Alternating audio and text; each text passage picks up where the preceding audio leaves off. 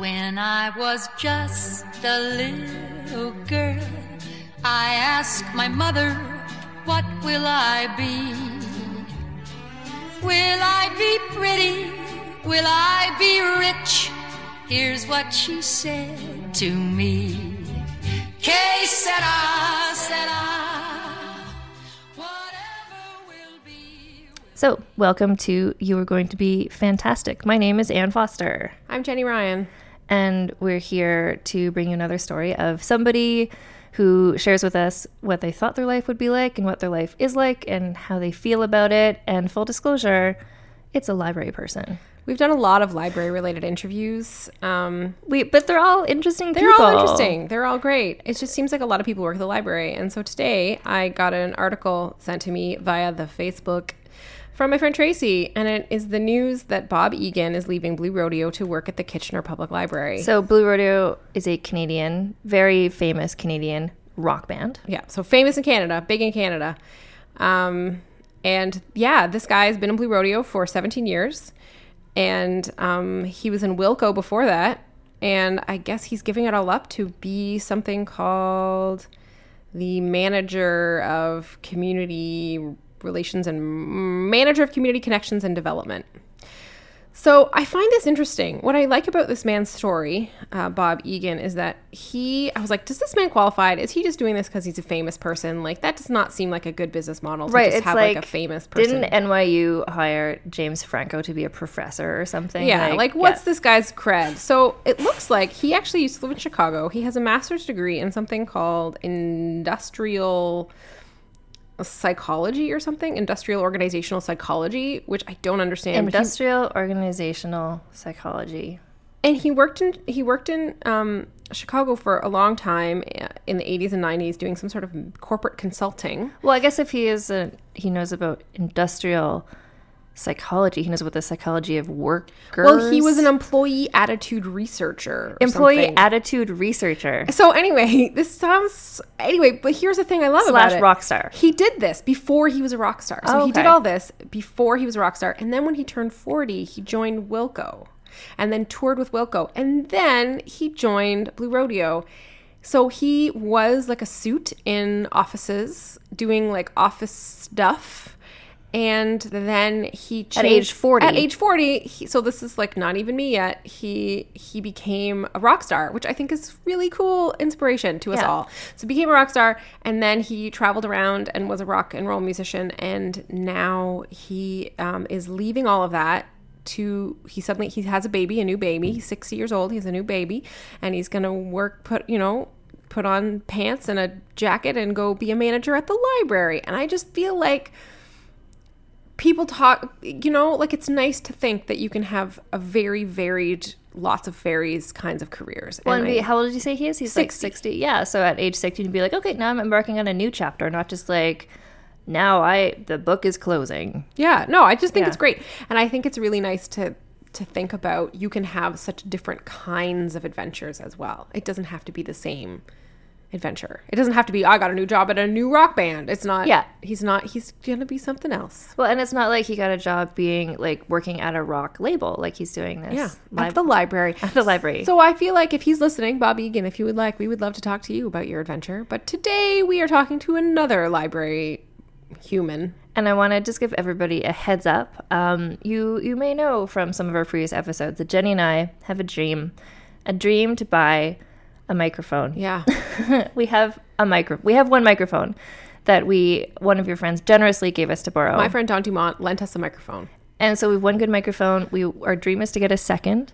Jenny and I are each talking to microphones now, but that is due to the kindness of CFCR FM in Saskatoon, the community radio station, who lets us use their space sometimes to record in. But we would like to be able to go and be mobile and interview people with... Like maybe we'll go to Kitchener and find Bob Egan. Exactly. Go on a little road trip. Mm-hmm. But so I'm saying all this to explain the interview you're about to listen to with Jim Drake, who is a multifaceted person who works for the library, and we talk about a lot of other stuff too. And so I went to do an interview with him at his house because Jenny was on vacation when we had scheduled this. And it turns out I had plugged in the fancy microphone to my laptop and everything seemed to be working. But it turns out, in fact, the interview was recorded by the microphone from my laptop, not the fancy microphone at all. So you can hear it, but the audio quality will be not to the standard you might be used to hearing our podcast with. Yeah. But not great. But it's not terrible. It's just not. You can hear it. It just kind of sounds like you're listening to a Skype conversation. And sometimes someone in the background of his house goes in the kitchen and starts washing dishes. And you can hear it very clearly. But it's a very interesting interview. So I hope that you can get past the audio issues and enjoy it. And perhaps one day Jenny and I will have a microphone that doesn't have so many buttons and we'll be able to use it more easily. Yeah. So enjoy this interview with Jim Drake. So, welcome to You Are Going to Be Fantastic. My name is Anne Foster, Jenny Ryan, still on holiday, so I'm here interviewing by myself, but I am with a guest, so I'm not truly alone. I'm joined today by Jim, who is another interviewee who has listened to the podcast, and he's very eagerly offered himself to be interviewed. I'm having second thoughts. Anyway, keep. So, welcome, Jim. Welcome. Well, thank you. So, you've listened to some of the episodes of the podcast already. I have. So, you kind of know what you're talking about, as a younger person, where you thought you'd be, where you are now, how that makes you feel. Do you want to disclose your age-ish? I am. Your decade? I'm in my 60s. Jim is in his 60s. Yes. And you're still working, not retired. That's correct. So, I guess the first question is, thinking back to yourself, just finishing high school age, 17, 18, what was your plan? Did you know right out of high school what you were going to do and what your life was going to be? No. To put it simply, no. I think my only plan was short term, and that was to get out of my house and away. And where was this? What city were you in? I was living in Saskatoon at the time. And I had just graduated from high school. And in my family, sort of an upper middle class family, it was a given that one went off to secondary education. Mm-hmm. And my two older sisters, had all gone that route and were actually out in the world working, using those degrees in some cases. And so then there was me, and I didn't have a clue. So were you the youngest? I was the baby. Okay. Yes. By at least 5 years, I think. Yes. And I didn't know what I wanted to do.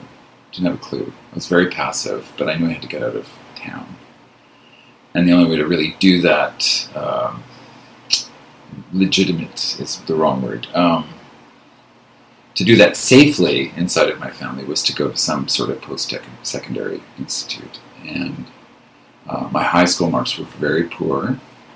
Basically scraped through on the basis of being a jock. Really? I was kind of a hippie jock. Oh, what sport?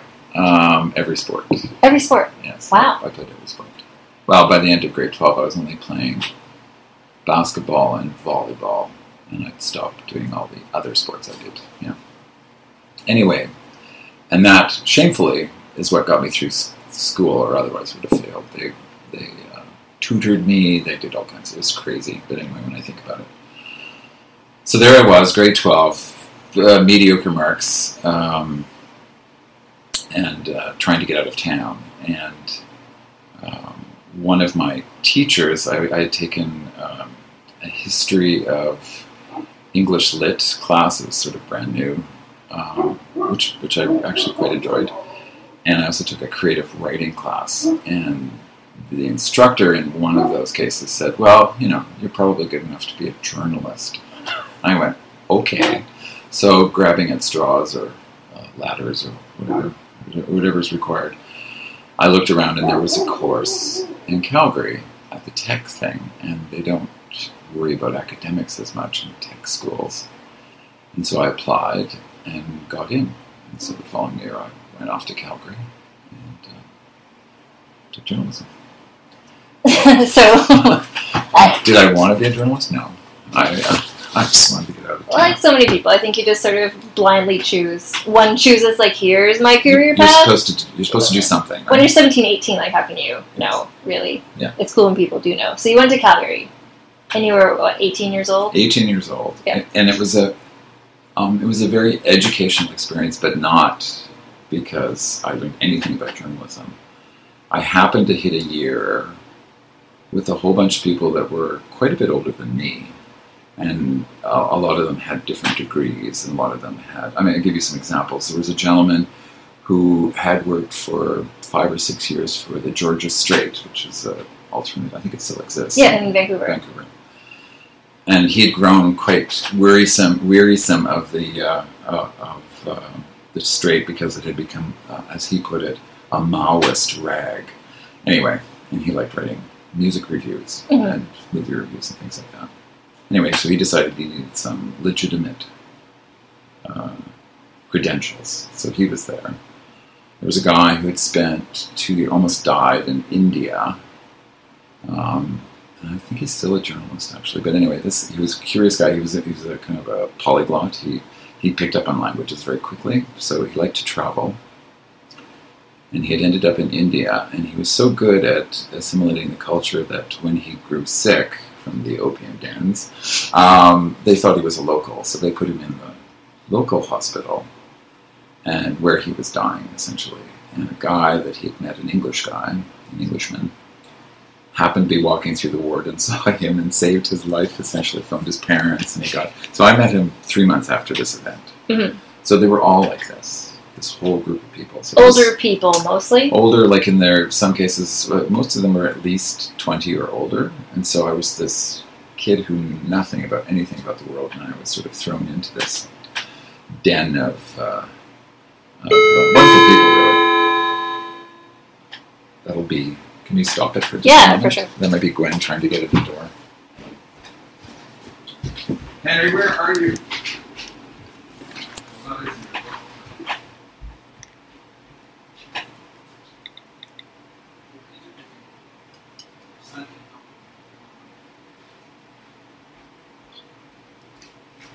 Sorry.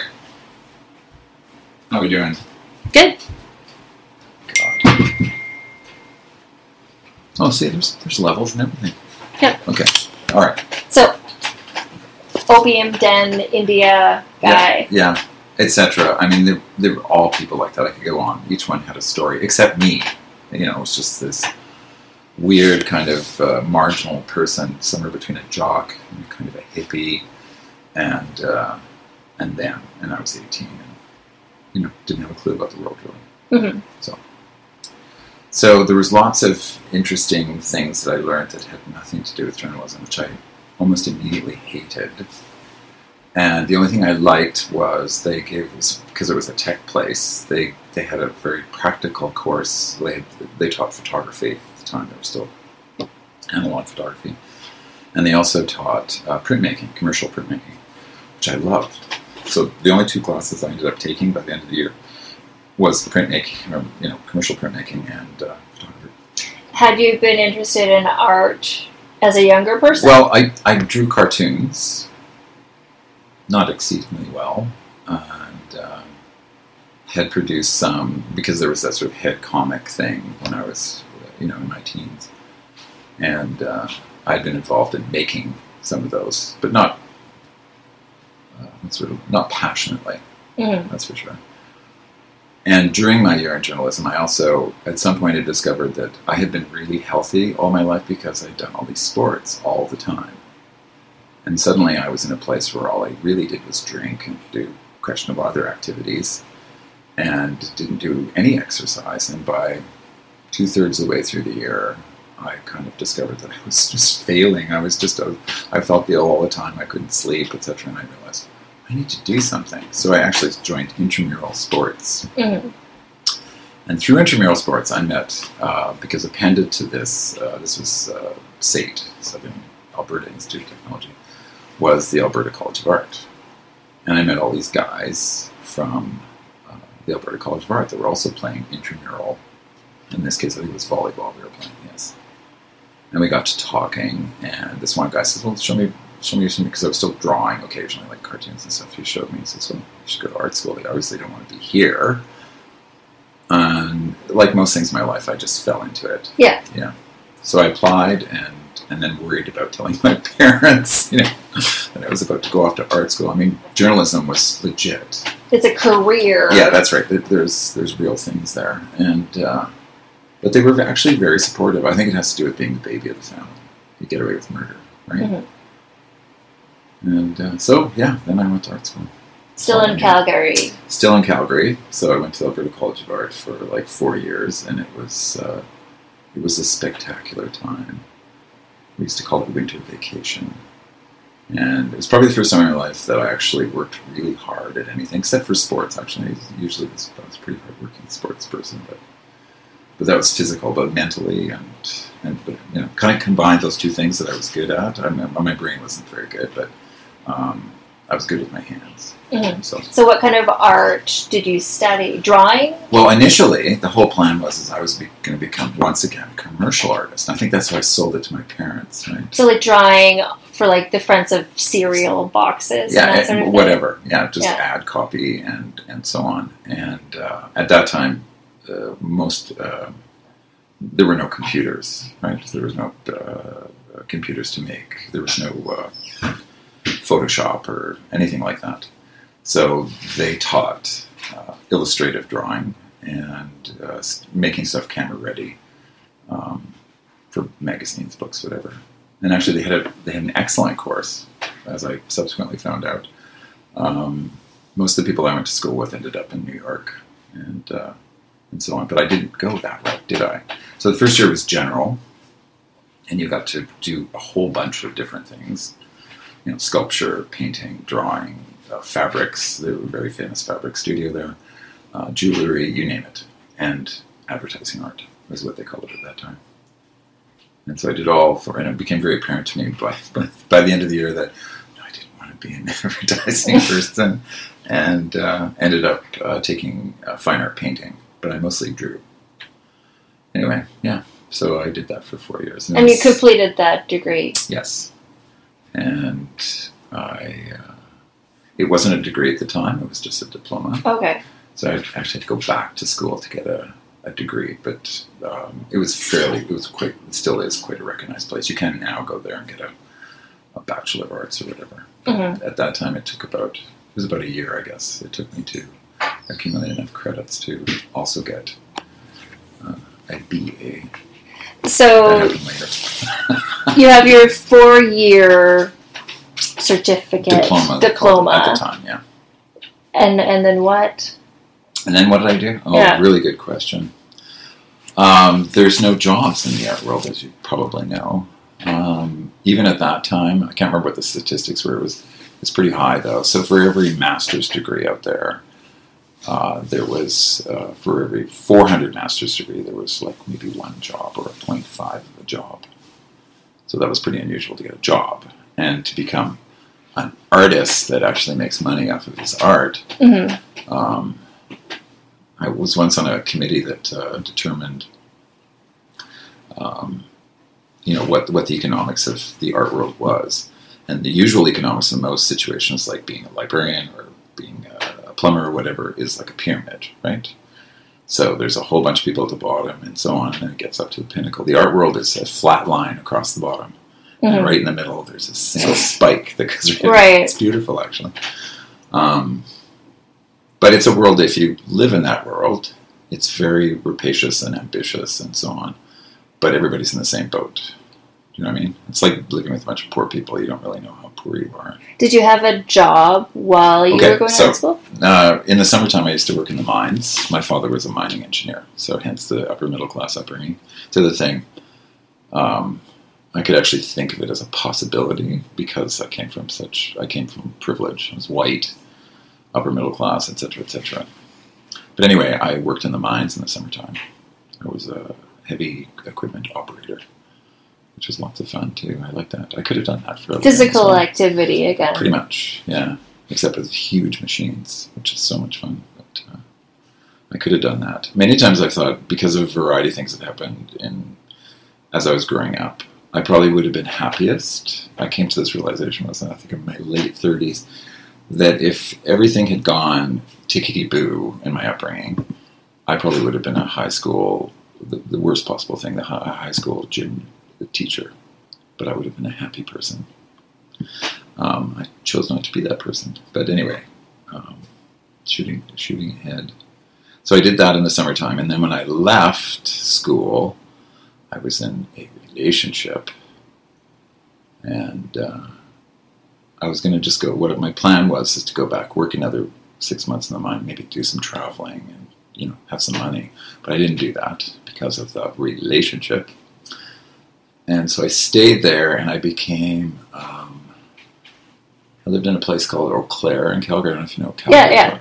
So Eau Claire now is this built up, lovely place. Mm-hmm. And at that time, it was just a bunch of old houses and parking lots because they were awaiting approval to actually develop that area. It was an area worth an incredible amount of money in terms of real estate and so on. But so they had a property manager and a maintenance guy. And the maintenance guy was my friend. And he left, and I became the maintenance guy. So that's what I did for a while.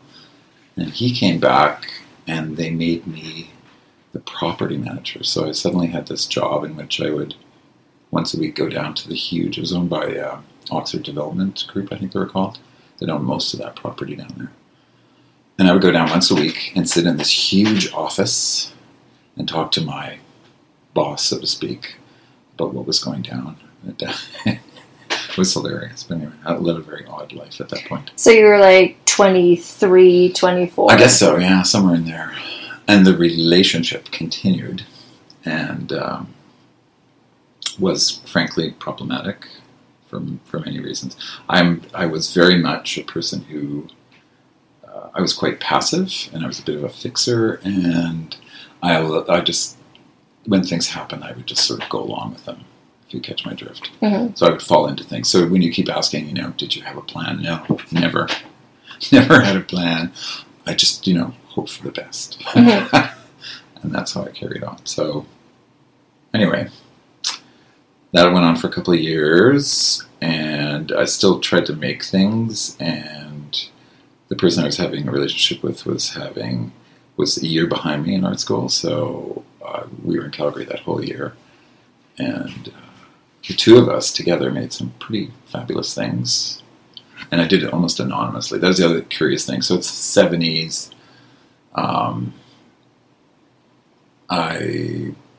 What would characterize me? As a person who pretended he didn't have any ambition. And ambition made me uncomfortable entirely. So it was really great. I became this anonymous artist behind her, so to speak. The reverse of the woman behind the man thing. But mm-hmm. So we made things together, and I never took any credit for it. It's still not very important to me. But so that went on for a while, and we moved to Vancouver. Oh, but before I left there, I got a job as a cook in a restaurant. Again, through a guy, it was through my property management, two of the people I was property manager saying, well, and I was trying to get out of this gig, being a property manager, which I didn't really like. He said, why don't you come and cook? So I did. It was a local, quite a large restaurant. And that was fun. It was, again, physicality and fine motor skills. It was great. So I did that. And through that, we moved to Vancouver. So in the meantime, you might wonder, am I actually making things still? And I had to kind of reduce everything down to sketchbooks and things that wouldn't make a mess. And I won't say why that is, but that's basically where I ended up.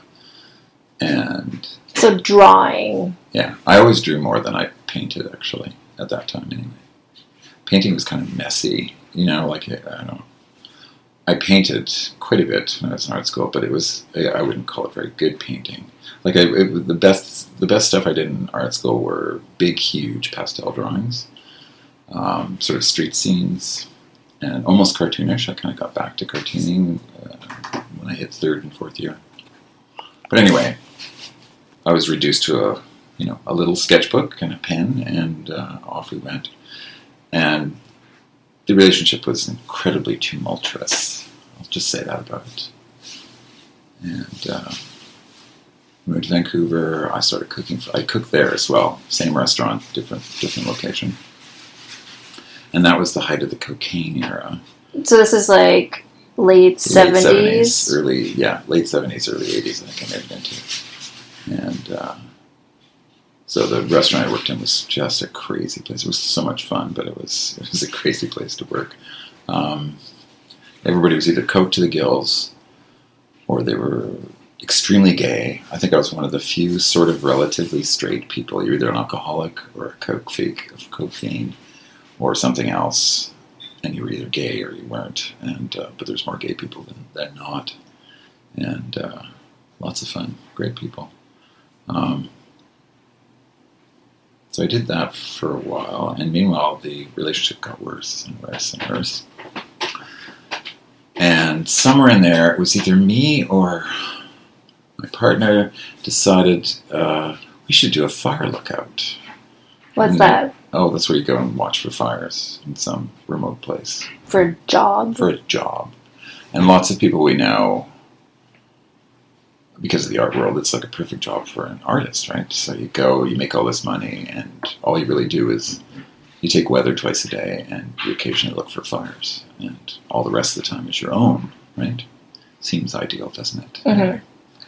So off we went, and I can't remember if it was the first year. I think it was. Might have been the second year. There was a pregnancy, and my daughter Allison was born. And so the relationship, which probably should have ended, didn't because of a child. And so I can't regret any of those relationships, any part of that relationship because of Allison, frankly, who I'm going to go see very shortly, a couple of weeks. So we did that, and I think I did it for 5 years. It became a way to stay in a relationship and keep my sanity because she didn't always come after Allison was born. It was a place I could retreat to, and it's one of those things I don't regret doing, but I don't think I could ever do it again. So explain to me, you're living in a shack? Yeah, it depends where you are. Where I was sort of in the middle of Muskeg, and you know what Muskeg is, right? No, don't know what Muskeg is. Muskeg is like layers and layers of different kinds. It's quite exotic, actually. It's layers and layers of different kinds of mosses that can be as high as 15 feet high. And it looks like and there's these stunted black spruce that could be 100 years old, but no taller than this ceiling.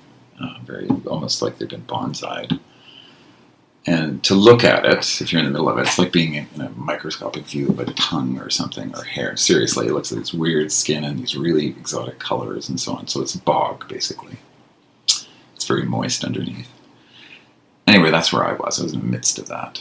And I was at various towers. So all the towers there were this huge sort of steel construction, and there was a cupola at the top, which is about 8 feet square kind of thing, except it was 8-sided, but anyway, about 8 feet, and then had a fire spotter in the middle of it and windows all the way around. So sort of like a lighthouse? It looks a lot like, in fact, they had orange and white, I think was the color of the fiberglass that was attached to plywood that surrounded you. And at the base of that, there was a cabin of sorts. In some cases, there was a trailer. And that's where you lived, essentially. And you would climb up the tower, and depending on what was going on, if it was raining, obviously, you didn't have to be up there. So there was a great deal of spare time. And some of the towers were very remote and were only accessible by helicopter, or perhaps they had an airstrip, so it was accessible by a plane. So you would not see another human being for a month. They would come in, drop off supplies, and leave.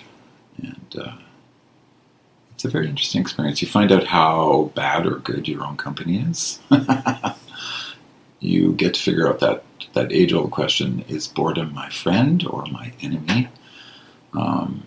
I made lots of things, but the first year you go off to a tower, you sort of imagine all those things that you always wanted to do. You know, maybe you wanted to read the Bible because it's so essential to Western literature, or you bring Ulysses or some great tome or whatever it is.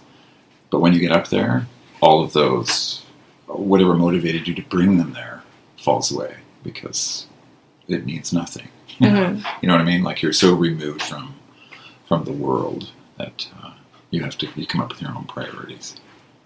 So I used to make care packages for people I knew that were all over the world, New York, Los Angeles, various other places, or friends of mine. And I would make these. I don't know if they still do this, but back when I was a kid, we used to get things from people in the States, particularly. Like it would be a box at Christmas time of pears, and they were in those little. So there'd be in these lovely little boxes that had holes cut out for where the pears sat, etc., etc. Mm-hmm. So I made boxes like that, except with sort of more metaphoric things going on, and sent them off to people. At this point, what did your parents think about what you were up to? Not much. They were quite concerned about the relationship. And when the child was born, they were, I'm sure, I didn't find out till much later because they were very, I was, by this time, 25 or 6? You can't, it's not like you could tell me what to do or not do. But they were quite concerned about the whole thing. And when Allison was born, we got married. And I think that was mostly me trying to appease my mother. I'm not sure, but anyway. Which is another, well, it doesn't matter. We did it. And it no longer exists. But so we hung on, and I did the Fire Lookout. Somewhere in there, we were living in Vancouver, but then we moved to Galiano Island in the midst of all of that too, kind of think of it. And so I would go back, and I would cut wood for a living on Galiano Island, me and this other guy. So, cords of wood for burning in fireplaces. And that was kind of an okay job. I didn't have to think. And still doing art in your so to speak, time? Yeah. Mostly, I was still, except for the tower where I would make. Oh God, it was just because you go nuts in a tower. Essentially, you go. Anybody looking from the outside in, and you can ask any of my friends that received letters from me. You wouldn't send a 2-page "Hi, how are you" letter. You would send a novella. Like literally, one was written out. It was 125 pages, like as long as I ever got. That I sent out to some poor sucker out there in the real world who became very concerned about me. But yeah, it's a crazy place to go. They have a lot of suicides there because people go there thinking they can get away from the world, but of course you never get away from yourself, right? And that's where you end up. And it was very valuable from that standpoint for me because I got to look at me without any of the distractions of a bad relationship or the outside world or anything else. And so it was for that painful at times, but a very good thing. Yeah. Yeah. Anyway, I think I did that for 5 seasons. In the 5th season, we were living on Galiano Island, and that particular tower, the last tower I had, actually had a road into it, which I don't recommend. If you're ever doing fire lookouts, never do a tower that has any kind of public access to it. It was too weird. And I was the person who had the radio telephone. So if there was an emergency, another tower could reach me via radio, and then via this telephone I could reach help. And one night I was actually talking to my partner on the phone in Vancouver, or in Galiano Island. And this year I decided, okay, I can't do this forever. It's sort of not true that I was completely positive, because all the way through all these years, I would occasionally have these epiphanous moments, usually at 3 o'clock in the morning, saying, and it was simply, I can't do this anymore. I need to do something else. And I'd had one of those moments, and I was going to move back here. And I'd phone my sister and say, you need to find me a job that has some sort of future, which is typical, right? As opposed to me finding it. Yeah. I'd get my sister to do it. And so I discussed this with my partner, and at some point she says, I can't go. I won't go there. And in fact, and she had an affair or something, a bit minor sort of thing. And I went, okay. And I kind of knew it. And it was all okay. It was fine.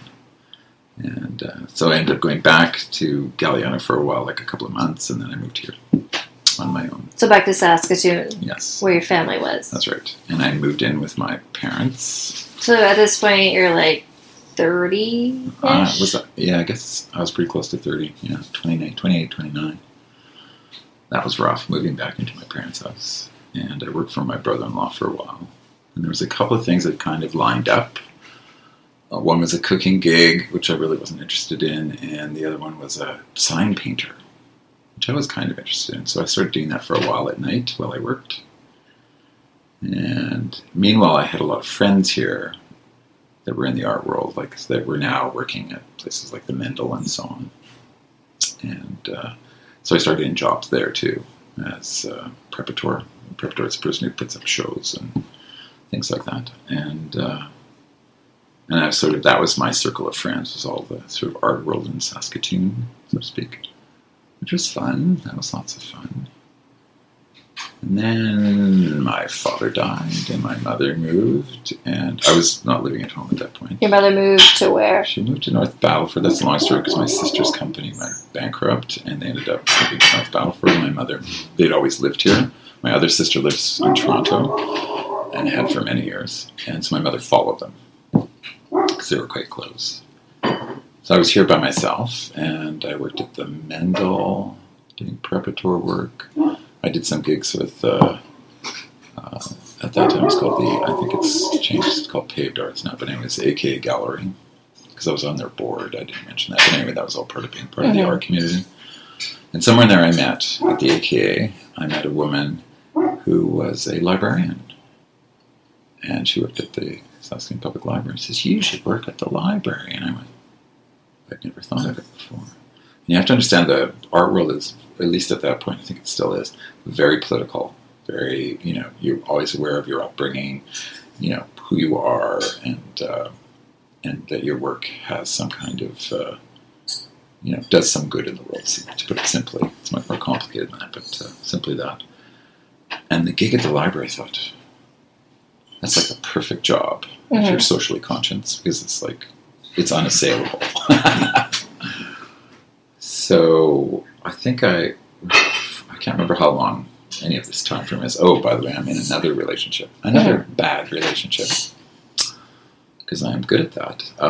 Just going along with situations. Pretty much. That were, very passive, and I'm also a fixer and all the rest of it. Although, Gwen will go, he's not a fixer anymore.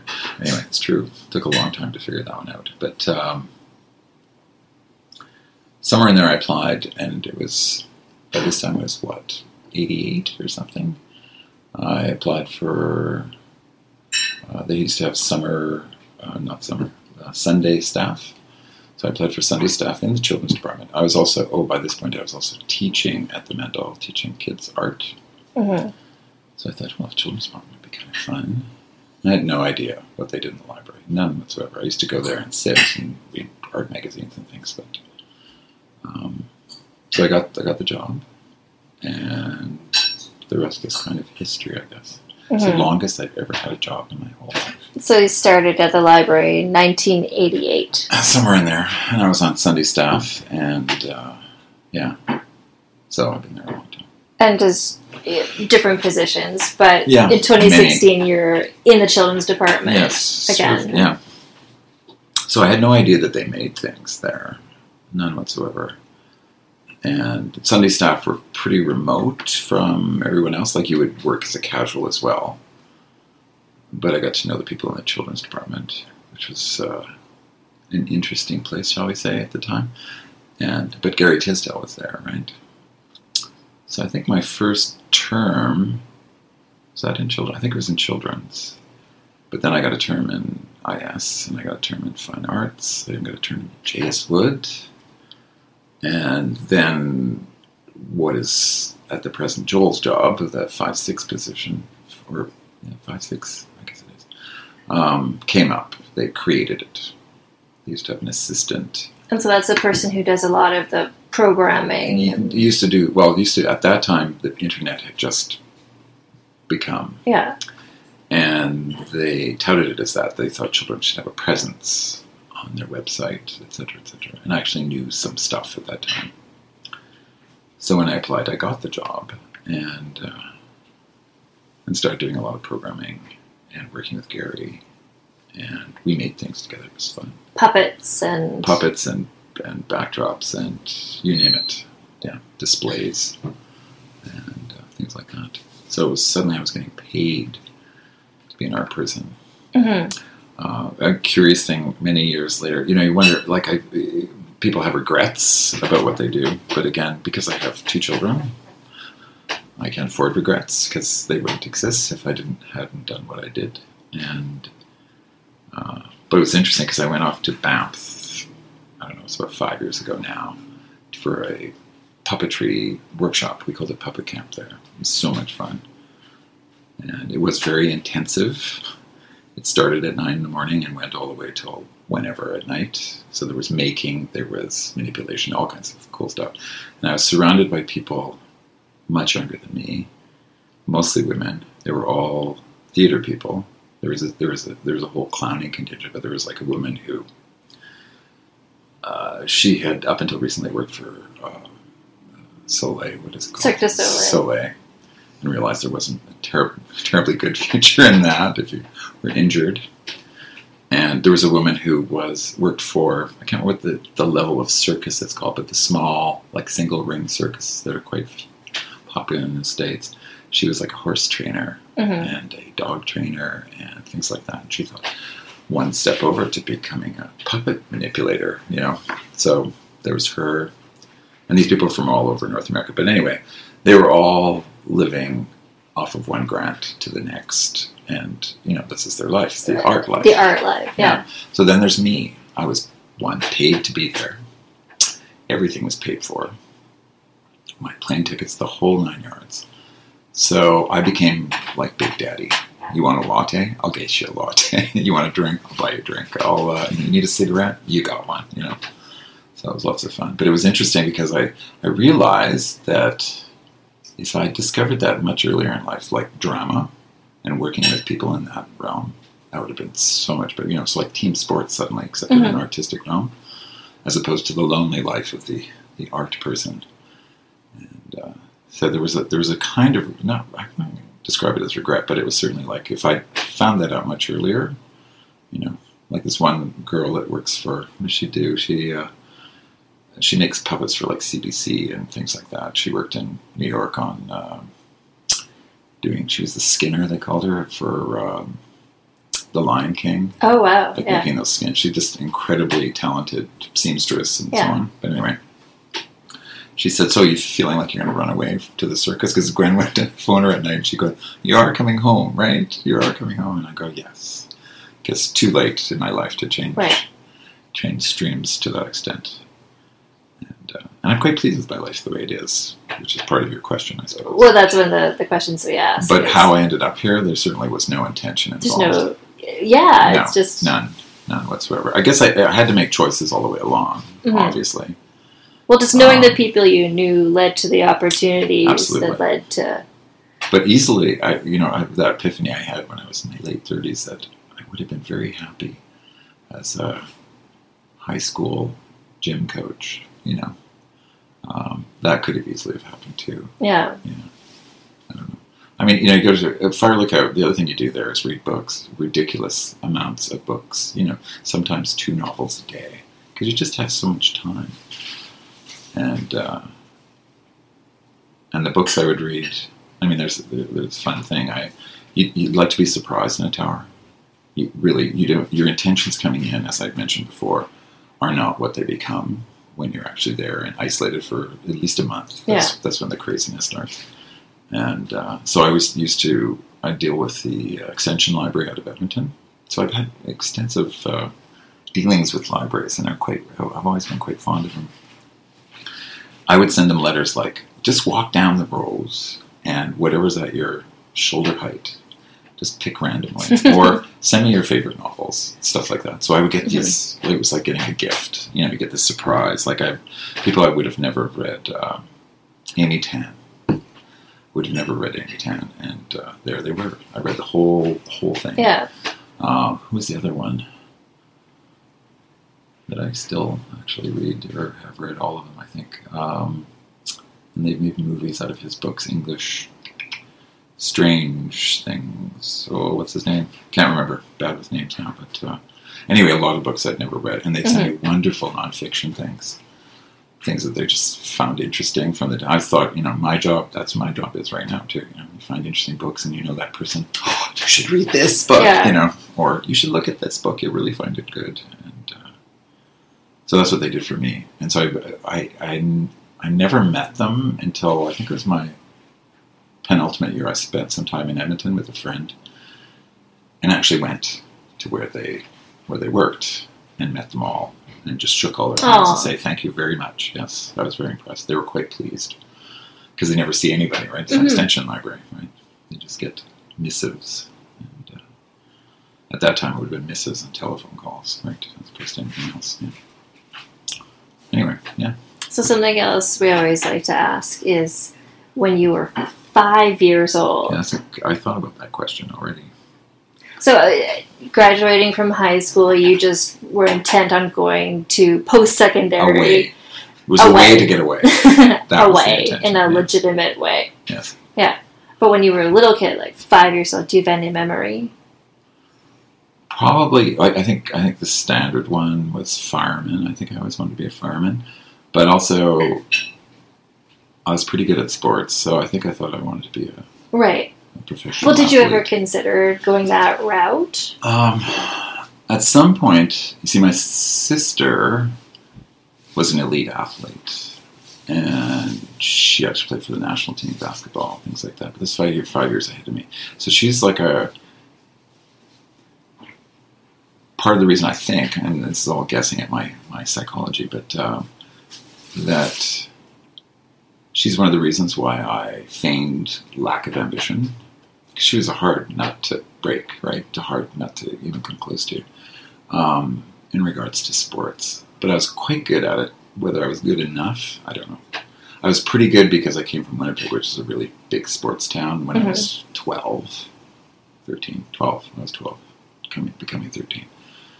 And I was way better than anybody else, simply because I had more training. I mean, was a fairly natural athlete, and but I came from much better training, and so as a result, I was quite good. But there's some part of my brain that always knew that it was not because I was superlative. You know what I'm saying? Well, and I think also, like, the people you met from the circus, being a professional athlete is a finite career. Yeah, that's right. Well, put it this way. So I remember Charles Barkley is a famous basketball player. He was he's not exactly a bad boy, but he didn't really like the questions about, what did he have to say to kids, right? And he quite honestly said, make sure you get yourself an education and don't listen to me, listen to your parents, because what I do is only 0.00008 to make it to this point. And you're not going to make it, kid. The likelihood is so infinitesimally small that there's no point in touting it as some major thing. I just happen to have this particular skill set that works in this particular thing. It's like Nureyev saying, I know how to do I can't remember with classical ballet, has 136 moves. I think it's something like that. He said famously, I'm just really good at 136 ways for the body to move. And that's it. Anyway, so I think I knew that was never a possibility, but it was kind of like a dream. Yeah. And in a sense, and I never played hockey, which is much more realistic, even though the percentages are equally high, but it's much more realistic for a Canadian boy to think along those lines. Basketball was just right. Yeah. There's been 2 Canadians that have hit the NBA in the last 50 years. So it's really unlikely. Yeah. And also, the things I liked playing basketball. I liked volleyball as well. Volleyball really isn't a professional sport. And anything else, I wasn't as interested in. Were you interested in art when you were that young, like 5 years old? No. I mean, I think I drew stuff. My sister liked to draw. She was quite adept, and that interested me. One of my sisters. I can't remember which one now, curiously. But anyway, no. No. What I would do as a kid was I had odd friends. I had friends over a broad spectrum. So I had the people I used to sneak out at night with. We called them the scientists. And they liked me and my friend Tim, who was also very physical. because we could do stuff physically that they couldn't. So we could get up into that little vent and put in the stink bombs. And they couldn't do that. But we were really pleased to be around them because they were smart, and that was not, from my standpoint, was not considered a bad thing, curiously enough. So I had friends like that all over the spectrum. So, I don't know. But art, that was never on my radar at all. Yeah. At all, yeah. So do you consider your life to be fantastic? Yeah, I do, actually. but I don't think I had much to do with it other than participating in the event. Yeah. You're just kind of there and took the opportunity. Yeah, there's no, presented. I meet people like that sometimes who are very driven and have Gwen, for example, she wanted to be a librarian from the age of 12, and here she is. So, but I never had anything like that. Curiously enough, and I'll say this for the public in terms of not denigrating the library, my experiences at the library, even as a child, there was a library, a little branch down in Winnipeg down the street, and it was in the basement of a Loblaw store, of all places. And the two women who ran it were fantastic. So we were two kids, I can't remember how old we were, 7, maybe, grade 1, 2, somewhere in there. And we wanted to know, we were really interested in drag racing, on television, or we actually got our fathers to take us to a drag race once. And I remember asking, I think it was Timothy's mother, both our mothers were, he lived around this horseshoe crescent from me. His mother was also a nurse, as my mother was. And we asked her, so how does the internal combustion, I don't think we knew that word yet, internal combustion engine work? And she said, well, there is a library. And we went, okay. So down we went, little 7-year-olds, and went downstairs. And the lady behind the counter says, can I help you? And so we told her, and she said, absolutely. And she took us right to the shelf and brought us out. I remember really clearly the range of books she brought out. She had no idea. She knew roughly what our age was.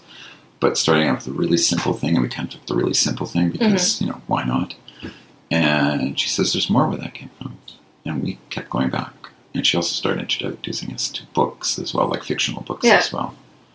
And the other woman who worked there was equally kind and pleasant and eternally patient with us. And because we were quite rambunctious boys, but we weren't ever shunned or anything else. So that was my experience at the library. It's probably why I like working in children's, because I remember that. So maybe that's how I ended up there. I had no idea. Yeah, and that's the experience you want to offer other people. Absolutely. Yeah. I mean, it stuck with me all this time, right? I can't remember what I really wanted to be at the time, but I remember the library quite clearly. Yeah. Well, thank you so much for joining us today. You're welcome. I said the royal us. Jennifer out there somewhere. Jenny and absentia. And absentia. Good. So that was our interview, or my interview, with Jim Drake. Again, Jenny was on holiday, so it was me going solo. The audio was a bit different than usual, but I just wanted to mention, if you are interested in helping out the show, helping Jenny and I with our dream of getting a second microphone, maybe a microphone that can record 2 people at one time, so that I don't accidentally record more interviews on my laptop, there's a couple of ways you can support You're Going to Be Fantastic. So the easiest and cheapest way is however you're listening to this, if you're listening to this on iTunes or SoundCloud or Stitcher or wherever you are, it helps a great deal if you could subscribe to us on whatever platform you're listening to, or make us a favorite if it's a platform that does that. Rate and or review us wherever you're listening. I know some people don't have iTunes. iTunes is a good place it's more straightforward to rate and review, but if you're listening on Stitcher or on SoundCloud, if you click around, there's ways you can leave comments. And every little bit helps. It helps us with our dream to one day have a proper functioning microphone that I understand how it works, so I don't accidentally record more interviews on a laptop. You can also, it helps us too if you leave a comment or rating on our Facebook page, or if you go on our Twitter or on our Instagram, like some of our posts or reblog them, just so more people can find out about the show. The more people who know about the show, the more people who listen, the better it is for the world, and specifically for us. So I wanted to thank, actually no, I'm not going to thank CFCR because they had very little to do with this episode. Okay. You can also support us monetarily, which actually is also or free. So if you go to Audible, Audible, the website that all the podcasts talk about, I use Audible myself. I find it really great to get, sometimes a book comes out and you can have the audiobook right there to listen to. I like to listen to a lot of memoirs by comedians, like Bossy Pants by Tina Fey. I remember somebody on a podcast said, you can get that from Audible. I was like, you can? And then I subscribed, and here I am years later. Anyway, if you were interested in trying Audible, you can get a free trial. And it helps us out if you get your free trial by going to audibletrial.com/youweregoingtbf. So that's audibletrial.com/youweregoingtbf. And then that helps them know that you learned about it from us. And then Audible helps us out with our dream to get one day a microphone. And I do also want to acknowledge CFCR Radio in Saskatoon, which is a lovely community radio station. You can listen to it even if you're not in Saskatoon. Just go to cfcr.ca. There's tons of really interesting programming, lots of cultural programming, music programming, lots to listen to. It's great. And you can listen to them. So from their website, cfcr.ca, I think they're also on TuneIn Radio and other places. Because CFCR is very kindly letting us use their studio sometimes to record things, such as this thing I am recording right now. They're great people, and if you want to support CFCR, there's a link from cfcr.ca where you can donate money to them. So my name is Anne Foster. Jenny Ryan did not help with this interview because she was off having a lot of fun. I don't want Jenny to feel bad. I don't want to feel like she didn't help. It's like she wasn't there because she was off having fun, so I was doing the work. Anyway, we'll talk to you next time, and thanks so much for listening to our podcast. Bye.